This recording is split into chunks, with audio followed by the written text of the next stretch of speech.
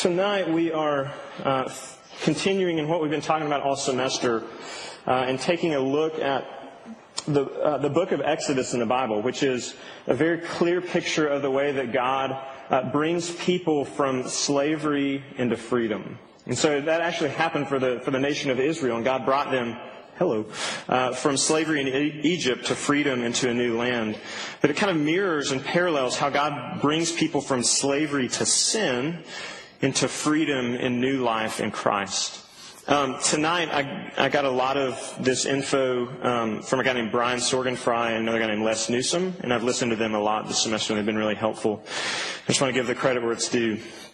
Before we read this passage and talk about what to do with the law, there's something we really have to understand about this. Because if we don't get the order and the timing and where we get the law and where God's law comes in this story, then it totally screws up the whole message of Christianity.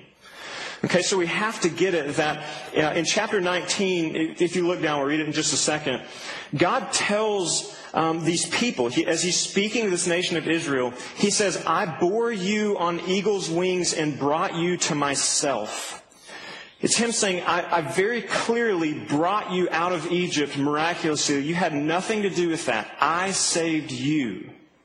And in chapter 20, God starts out off the Ten Commandments, or the law, by saying, I am the Lord your God who brought you out of the land of Egypt, out of the house of slavery. He's saying that because he's saying you have to get that first. You have to remember who I am before you ever hear what it is that I want you to do. And who I am and what I've done for you before you ever hear my commandments for what I want you to do. And so God is saying, I've saved you. Now obey me. I've already redeemed you. I've already called you to myself. Now obey me. What does that mean? It simply means that for us tonight, our obedience to God and to His law has nothing to do with your salvation. It is not what saves you. It is a response to God saving you. So let's read this passage, and then I'll pray for it and for our time together. But this is Exodus chapter 19 for 12 verses, and then chapter 20. I'm going to read the Ten Commandments, which for some of us may have been a while since we've ever done that. But Exodus 19. It says, on the third new moon, after the people of Israel had gone out of the land of Egypt, on that day they came into the wilderness of Sinai. They set out from Rephidim and came into the wilderness of Sinai, and they encamped in the wilderness. There Israel encamped before the mountain, while Moses went up to God. The Lord called to him out of the mountain, saying, thus you shall say to the house of Jacob, and tell the people of Israel, you yourselves have seen what I did to the Egyptians, and how I bore you on eagle's wings and brought you to myself. Now, therefore, if you will indeed obey my voice and keep my covenant, you shall be my treasured possession among all the peoples. For all the earth is mine, and you shall be to me a kingdom of priests and a holy nation. These are the words that you shall speak to the people of Israel. So Moses came and called the elders of the people and set before them all these words that the Lord had commanded him. And all the people answered together and said, all that the Lord has spoken we will do. And Moses reported the words of the people to the Lord. And the Lord said to Moses, behold, I am coming to you in a thick cloud, that the people may hear when I speak with you, and may also believe you forever. When Moses told the words of the people to the Lord said to Moses, go to the people and consecrate them today and tomorrow, which just means to set them apart, and let them wash their garments and be ready for the third day. For on the third day the Lord will come down on Mount Sinai in the sight of all the people. And you shall set limits for the people all around, saying, take care not to go up to the mountain or to touch the edge of it. Whoever touches the mountain shall be put to death. And down into chapter 20. And the Lord spoke all these words, saying, I am the Lord your God who brought you out of the land of Egypt, out of the house of slavery.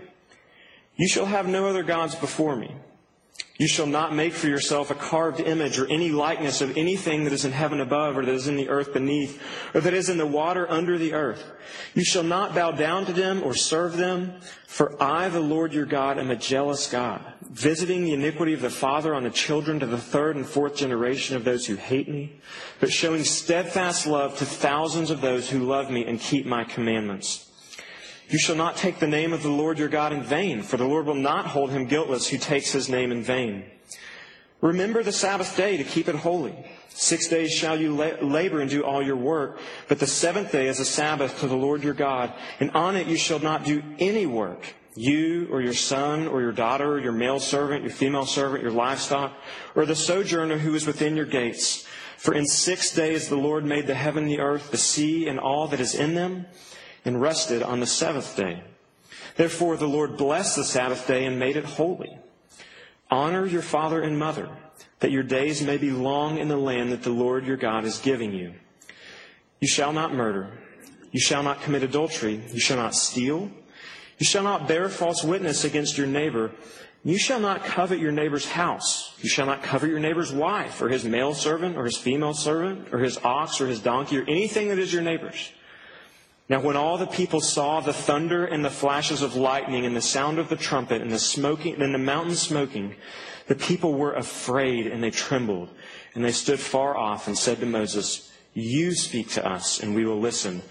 But do not let God speak to us lest we die.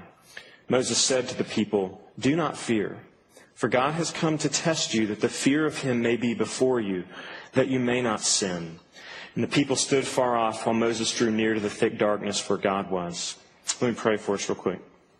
God, I pray that you would send your Spirit to open the eyes of our heart and the ears of our hearts, that we might see in this passage our great need for a Savior. And that we might see in this passage the great Savior that you have provided, even Jesus. Lord, I pray that you would meet us here very personally and in very specific ways to where we are. And then as you do that you, through this process, would call us to live in community with each other and to share our struggles and our burdens with each other, because we were never meant to carry them alone. That's terrifying, but it's possible if you send your Spirit to help us do it. So we pray that you would, in Jesus' name. Amen. So look, I left my phone down there, so that's going to kill this illustration. But, hey, look, no one's watching. I'm just going to get it. This, my friends, is an iPhone. If I have this phone and I come to you and say, this phone is terrible. This is a stupid phone. It doesn't work. You're going to look and say, Brent, what do you mean? So, well, I was hanging pictures the other night, and I got my phone out to hammer it in, and it wouldn't work. And the screen shattered again, and it just didn't do the job. And you'd look at me and say, you are stupid. iPhones aren't meant to do that. It's like, well, I thought they could do anything. And you would say, no, they aren't to be a hammer. They aren't made to hammer in your pictures in the wall. You're making a wreck of your phone and you're calling it bad, yet you're the one who's the idiot. You're using it for a purpose that it was never intended to be used. Look, I think that there is a ton of inherent confusion over what to do with the commandments in the Bible. What do we do with the law of God? And when I say that tonight, I'm primarily referring to the Ten Commandments. What do we do with those? I mean, they were written however many thousands of years ago. Do they matter? Should we follow them? Do we have to follow them? If I'm a Christian, didn't Jesus do all that for me? And there's tons of confusion over what they're to be used for and what they're not to be used for. And so in order for us to even have a chance at getting the picture of what chapter 19 and 20 are telling us here, we're going to have to kind of look at it at a high level, in a big overview.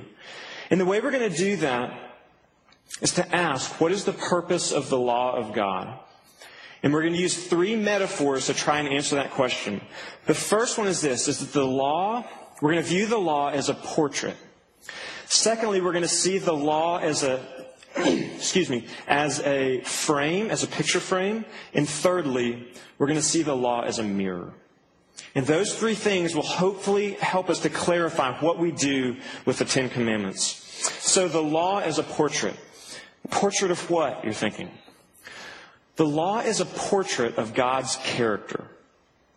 The law, when you read through the Ten Commandments, you see something of the very nature of God himself. He is saying, this is who I am. This is what I'm like. Now, if someone were to come and do these things perfectly, were to kind of come up on the scene and do all the Ten Commandments and just nail it, you wouldn't just be saying, man, that guy is awesome or that girl is really neat. You would call them God. Because he's the only one who could fully and perfectly do all of these things. It's really interesting then that when Jesus came and he walked around in Matthew chapter 5:17, Matthew records him as saying, look, I didn't come to abolish the law and the prophets. No, I didn't come to abolish them. I came to fulfill them. What he is saying when he says that is, I am God. I obeyed everything perfectly to a T. I did it all. Okay. So growing up, my family and I, we would go, not my family, my parents and I, we would go to Colorado on vacation a lot during the summers. And there was this really pretty spot where we would go take picnics and that kind of stuff, and it was called Spring Creek in south central Colorado. And in Spring Creek, they had a sign up next to this trail that headed up to this beautiful like meadow that had this old haunted house. I don't know if it was haunted, but it freaked me out as a kid. And so this trail headed up there, and right at the trailhead there was a sign. And the sign said, do not drive ATVs up this trail. You know, no motorcycles, no whatever else. And it said, and pick up after yourself. Pick up your litter. If you take trash up there, if you go up there and have a picnic, pick it up. And that made me mad as a child because we had an old motorcycle up there that I would ride everywhere. And so I got angry. But now that I'm a little more refined in my style, you can laugh, I get it. I understand that what those laws are trying to do says something about the very nature of what is beyond that sign. That it is saying there is something beautiful back there. And these laws are merely saying it is something to protect that beauty. And now God doesn't need protection of his beauty. But what we do when we see these commandments is we see something of what is back there. In our case, something of what is out there, something of God himself. And so when I saw the laws and when I began to understand what they were there for, look, they weren't oppressive to me. I began to understand that in order to enjoy that space, in order to enjoy that meadow that was up the trail, I needed to pay attention to it. And I wanted other people to pay attention to it also so that I can enjoy it. And I would suggest that if you never find yourself enjoying God, at least one of the reasons for that is you don't care anything about the commandments. You don't care anything about them, and you don't seek to live under them as a Christian at all. So what were the people of Israel supposed to do with this? You know, they just get these commandments off of a smoking, fiery mountain. God gives them to Moses, and he comes down with them. And maybe what we're asking is, what does it have to do with me? Well, think with me for just a sec. Go back a little bit in the Bible, actually to kind of toward the beginning. After God created the world and he created Adam and Eve in that world, he created Adam and then Eve, he looks down and says, and it says, then he created man, male and female, in his image he created them. It says, in his image, that God looked down and he created man to be like him. Now, he didn't create us to be gods, but he said, you are like me. It's like a little statue. You're meant to show the world, to show everything what I'm like. Now then, as the story goes, Adam and Eve rebelled against God, and they fell into sin, and everything begins to come unraveled. But before that happens, man was in God's image. And what he's saying, what that means, is that in our very makeup, hardwired into who we are, is this idea that to live according to the law, the Ten Commandments, is what you were made for. And so to do that will bring about the most contentment in your life, the most joy. It will make you fully you to do that. Now, it's impossible for us to do, and we'll talk about that in a minute. But that's what we were created for. We were created for glory. We were created to do this very thing. Now, hold on to that. We'll come back to it. So then there's this idea that it's a portrait of God's character, but also that it's a portrait of God to the world. That He didn't just give the commandments and say, look at these so you can have all this, be educated about who I am and have this great knowledge. He says you're supposed to do something with this. In chapter 19, verse 6, if you look down, God calls His people, as He's looking out to them, He calls them a kingdom of priests, a holy nation. Now, most often when the Bible uses the word holy, it's not talking about what we think of as holy, as someone who never does anything wrong, kind of sort of perfect, angelic person. What the word holy means is set apart for a specific task. The pots and the pans in the temple were called holy. They weren't like these perfect people. They were pots and pans, but they were set apart. They had a purpose. So God looks at them and says, you are a kingdom of priests. You are a whole nation of priests. And you're set apart. Now, what does it mean to be a priest? A priest simply means a go-between. Someone who goes between God and man. And so He's looking at this nation and saying, look, what you are to be is a picture of who I am to the world around you. So as you follow this law, as you live in obedience to who I've called you to be, to this image of God, then the world looks at you and they see something of my nature and of my goodness. And then He spells out what that looks like to be holy and set apart, and He gives them the 10 Commandments in chapter 20. And so if you are a Christian tonight, your job is to reflect the character of God to the world around you. That is your calling. That's easy, right? Not so easy.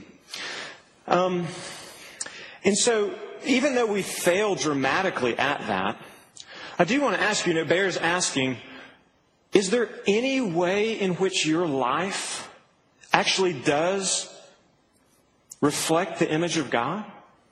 Is there any way in which this campus around you would look at the way you live and the decisions you make and say, that's interesting.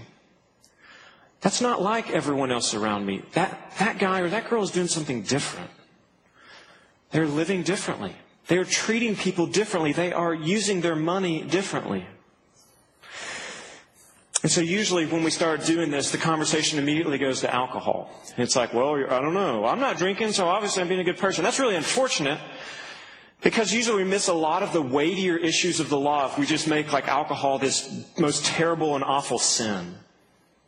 So let's talk about some other things. The 10th commandment talks about coveting. It says, do not covet your neighbor's wife or your neighbor's stuff or his mule or donkey, or, whatever. So let's think about this in our day. Do you look around at what God has given you in your life, and are you content? Or are you always grumbling and complaining about the things that you don't have and what God hasn't given you? And I would suggest that if there is something of, if we are Christians, if you are a Christian, then as God is at work in your heart, He is going to bring you to a place where increasingly you can look at what He has given you, your lot in life, and say, this is enough. This is enough. I'm not in need. I may want tons of things, but I don't need them. And maybe to actually get them might be not good for me. So do you covet or are you content? What about on down when it says, do not bear false witness? What does that mean? It means that you're not to be gossiping. You're not to be lying about the people around you. You're supposed to be truth-telling to people. And so, guys, when you have a friend who is living in consistent rebellion against God and they claim to be a Christian, and you have someone who's just consistently doing these things that are destructive to him and to others, are you going to just tell him that everything's okay? That he's doing just fine? No, that's not that big of a deal. When in your heart of hearts, you know it's a big deal. And you know that for him to keep doing that is going to destroy him. If you don't tell him that, you're bearing false witness. You're not being honest to him. Christians are called to be truth tellers. We're called to move toward people and to be honest with them. Tim Keller is famous for saying that reflecting God and obeying His commands should make Christians look distinctly different from the kinds of people around us and the culture around us. And he says that our culture is promiscuous with sex and stingy with money. But Commandments 7 and 8 say that Christians are to be marked as people who are promiscuous with our money and stingy with our sex. That we are to be people who give our money away in droves. I mean, just give it away in spades to all kinds of people in need. But that we hold closely our bodies because God said there's something special about us. There's something really spiritual going on when we give ourselves to people in that way. And so is that true of you? Are you promiscuous? Are you lavish with what God has given you? And are you close-fisted? Are you prude with what God tells you is a wonderful gift, but that can easily distort who you are and who you think He is?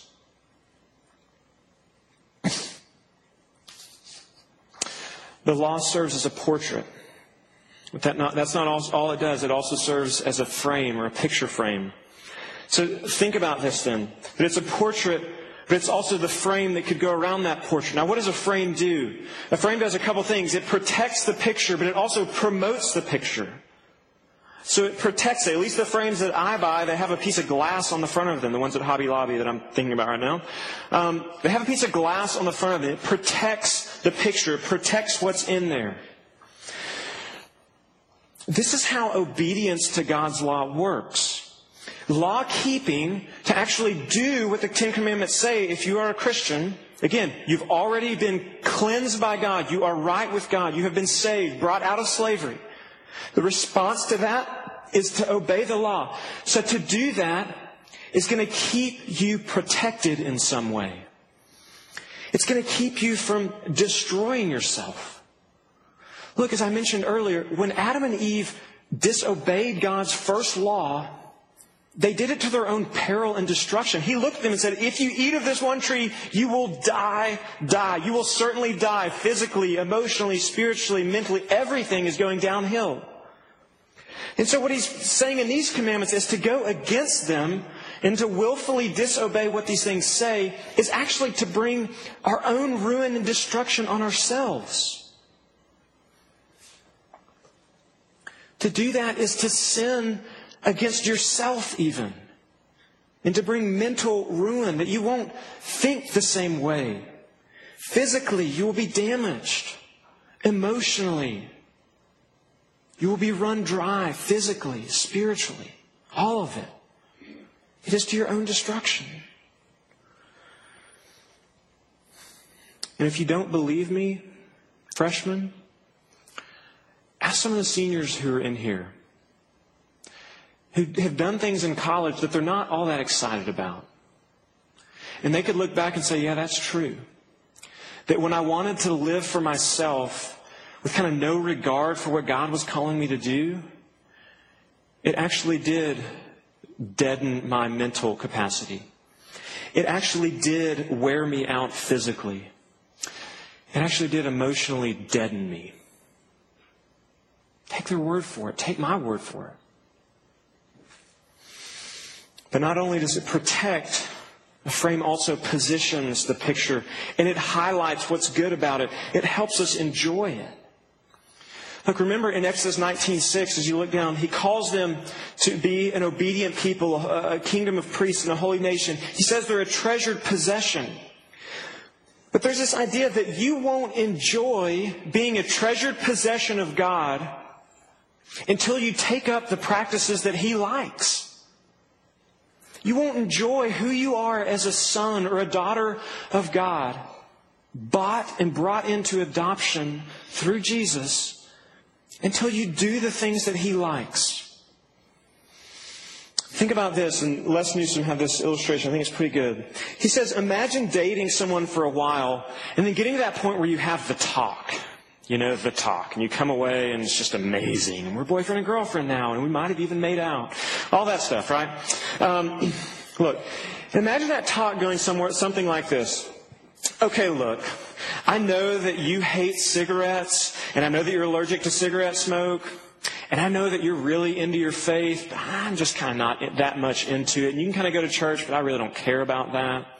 I know that you're really into art shows and museums and that kind of stuff, but I just think it's silly.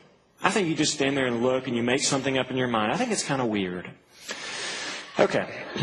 If someone is DTRing you, right, you're trying to define this relationship and you're about to be boyfriend and girlfriend, and they go in to put the move on you for a little smoochie at the end of that, you're going to look at them and say, no, I don't want to be your boyfriend. No, I don't want to be your girlfriend. Are you kidding?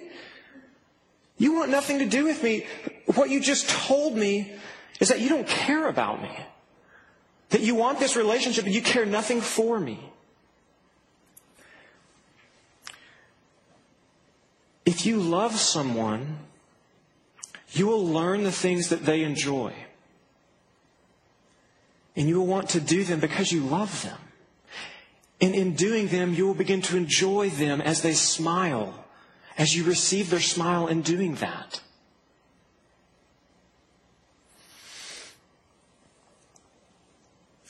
And with God, if your relationship with Him is really just all about you and your own comfort, and you kind of look at Him and say, God, look, I know that you think those things are important, but I kind of don't. I'm just going to do what I want. And God looks at you and wants to say, you don't love me. You want nothing to do with me.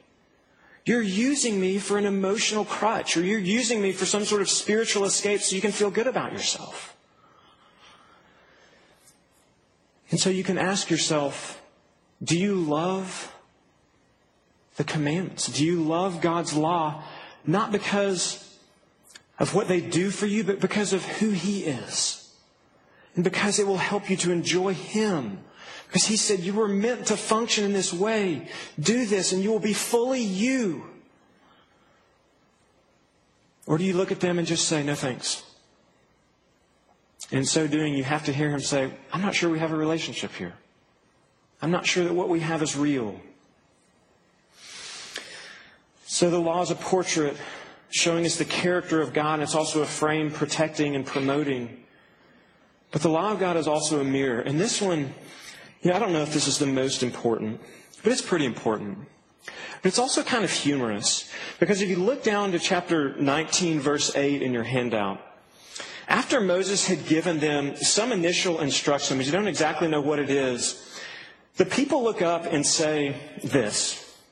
The people answered together and said, all that the Lord has spoken, we will do. They're like, yeah, we can do this, God. We got this. Moses, we're going to do this. We got it.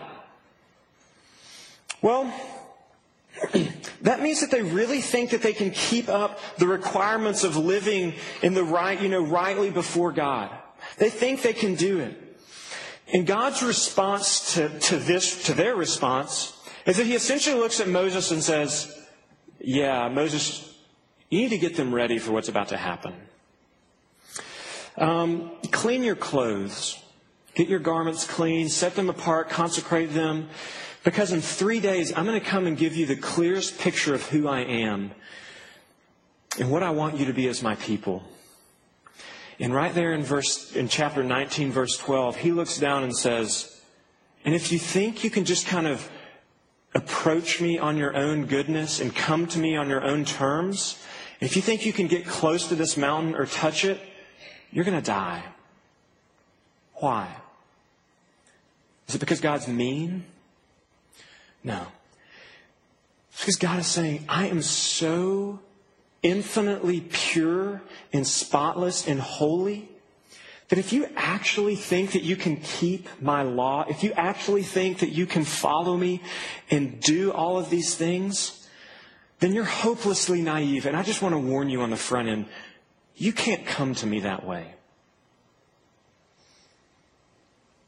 The people don't really get it, though. And then God shows up in this thundering cloud, And in this massive pillar of fire, he descends on the mountain. And it says the people hear the voice of God as he is up there talking to Moses on the mountain.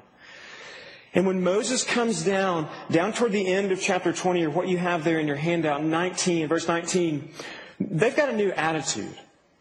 After the law has been given, and God has given them the Ten Commandments, and the clearest picture that they have of him to date, the people's response is a little different. They're trembling in fear because they realize that their statement that all that the Lord has done, we will do, they realize that that's a sham, that that's a joke. That there's no way they can do it. Because when they saw the law, this stupid microphone, when they saw the law, they saw what true holiness was, and it terrified them. It shook them to their core, and they said, Moses, we can't talk to him again. Will you go talk to him for us? Will you stand between him and us? Because if we get close to him again, we're going to die. We are so impure compared to his purity. We are so unholy compared to his holiness. And in so doing, the law achieved its purpose. Its purpose of being a mirror, because it showed them what true holiness was. What real righteousness is. And when it did that, when they looked in that mirror of what true holiness and what true rightness and goodness is, they saw that they were dirty. You know, it's just like you really don't know you have stuff on your face after you eat a big meal until you go into the bathroom afterward and you're looking in the mirror and you're like, oh my gosh. You got crap all over your mouth, you know, and you're just looking at your friends. You're like, why didn't you tell me? But the mirror shows you what's real. It shows you who you really are. And that's what the law of God does. It functions as a mirror. And when we look in it, we see that we're dirty. And we see that if we're going to be in the presence of God, then we can't just come on our own. Something has to clean us. But look, the mirror isn't what can clean us. If you look in the mirror and it's showing you that you're dirty, you don't take it off the wall and start to rub it on your face. That would be stupid. So what happens? What the mirror does is it points you to something else. And it says, you need something else to come and clean you. You're lost and I can't help you. You need something else to come and clean you. Some of you, though, are exhausted. And you're tired and you're worn out and you feel dirty in your life. And you really can't figure out how to be any better. Because what you're doing is that in some sense you get your dirtiness. You get that you're not a good person, you're not perfect or whatever. You know, you kind of look in the mirror and you've seen that. But what you've done is you've responded by saying, I'm going to go be better. And I'm just going to start doing these things. I'm going to start waking up at 6 a.m. and reading my Bible and praying. Or I'm going to start doing whatever. Stop cussing. Or I'm going to stop smoking or drinking or sleeping around. Whatever it is that you say, I'm going to stop doing this. What you're doing is you're trying to take the mirror off the wall and use it to clean you. And it's exhausting. You realize that it doesn't work and you're not any better after all of your attempts and efforts at doing that. Why? Because it's a mirror. It's not soap. It can't clean you. It wasn't meant to. It was meant to show you that you're dirty and to point you to something else. If you read the law of God and you begin to see that you're dirty, then it has accomplished its purpose. It showed you that your hope of coming into God's presence on your own is hopelessly naive. And the people of Israel, when they saw God's presence, when they got the picture of Him, they cried out and said, Moses, this is too much. Come and you talk to God for us. We don't want to do this again. We're terrified. We're scared. Go represent us before God. They're crying to Moses to be a mediator for them, a go-between, a priest. And when we get to the New Testament in the Bible, it's so beautiful. Because the book of Hebrews is practically screaming to us. It's saying that's exactly what Jesus came to do. Jesus came to be the greater Moses. He came so that when you looked at your filth and your sin and your guilt and your shame and everything that you do that has you wallowing in depression and anxiety and filth, Jesus came to represent you to God. He came to be a mediator, to stand between you. But He's greater than Moses. He's more than just a mediator. He is also God. He is the one who did the law perfectly. And so what that means is that when He comes before the mirror of God's law, He claims His innocence. He says, I did it. I can rightly stand in God's presence and not be scared. And what He does with that is that at the end of His life, He takes His innocence and He, in an unthinkable act of love, He offers it to us. And He says, I will give you my innocence so that you can go into God's presence without fear and without trembling. And I will take all of your filth on me. He takes everything that you fear that you are and all the things you've done, all the things you fear you will do. He says, I will take all of that onto me. I can bear that for you. And I will give you everything that I've done and everything that I am, and you can bear that for me. And so how do we respond to that? Cool, Jesus, thanks. Now I'm just going to go do all this stuff to earn it from you. He's going to say, don't be stupid. It's a mirror. You can't do that. All you can do is receive it. Receive who I am. It's a gift. And I'm giving it to you. You have to receive it by grace, through faith. All you can do is believe that I am who I said I am, that I am God, and that I am enough for you. You don't have to add anything to your salvation.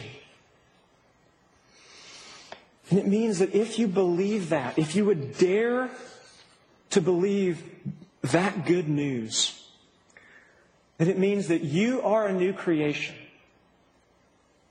that you are declared new. And here's the beautiful part of that. That God has promised that He will send His Spirit to be at work in you and to begin to remake you into the image of God that you were created to be. That God is by His Spirit, once you come back into relationship with Him through Jesus, He is sending His Spirit into you to begin to recreate you. And He breaks you from your bondage to sin and everything that is undoing you. He breaks you from that. And He says, I'm going to start polishing the brass. And I'm going to start remaking you. So that when your friends, when the world around you looks at you, you are going to be loving because I'm loving. And you're going to be kinder than you once were because I'm at work in you, making you more kind. And it gets us to that point where we can sing the chorus to a song that we sing sometimes in here. And it says this, that to see the law by Christ fulfilled, to see that Jesus did everything for you, to see the law by Christ fulfilled, to hear His pardoning voice, that you are forgiven, changes a slave into a child, and duty into choice. If you look at the Ten Commandments as things that you have to do, then you don't get the gospel. But if you can begin to look at them and say, you know what, God has freed me from everything that I feared most.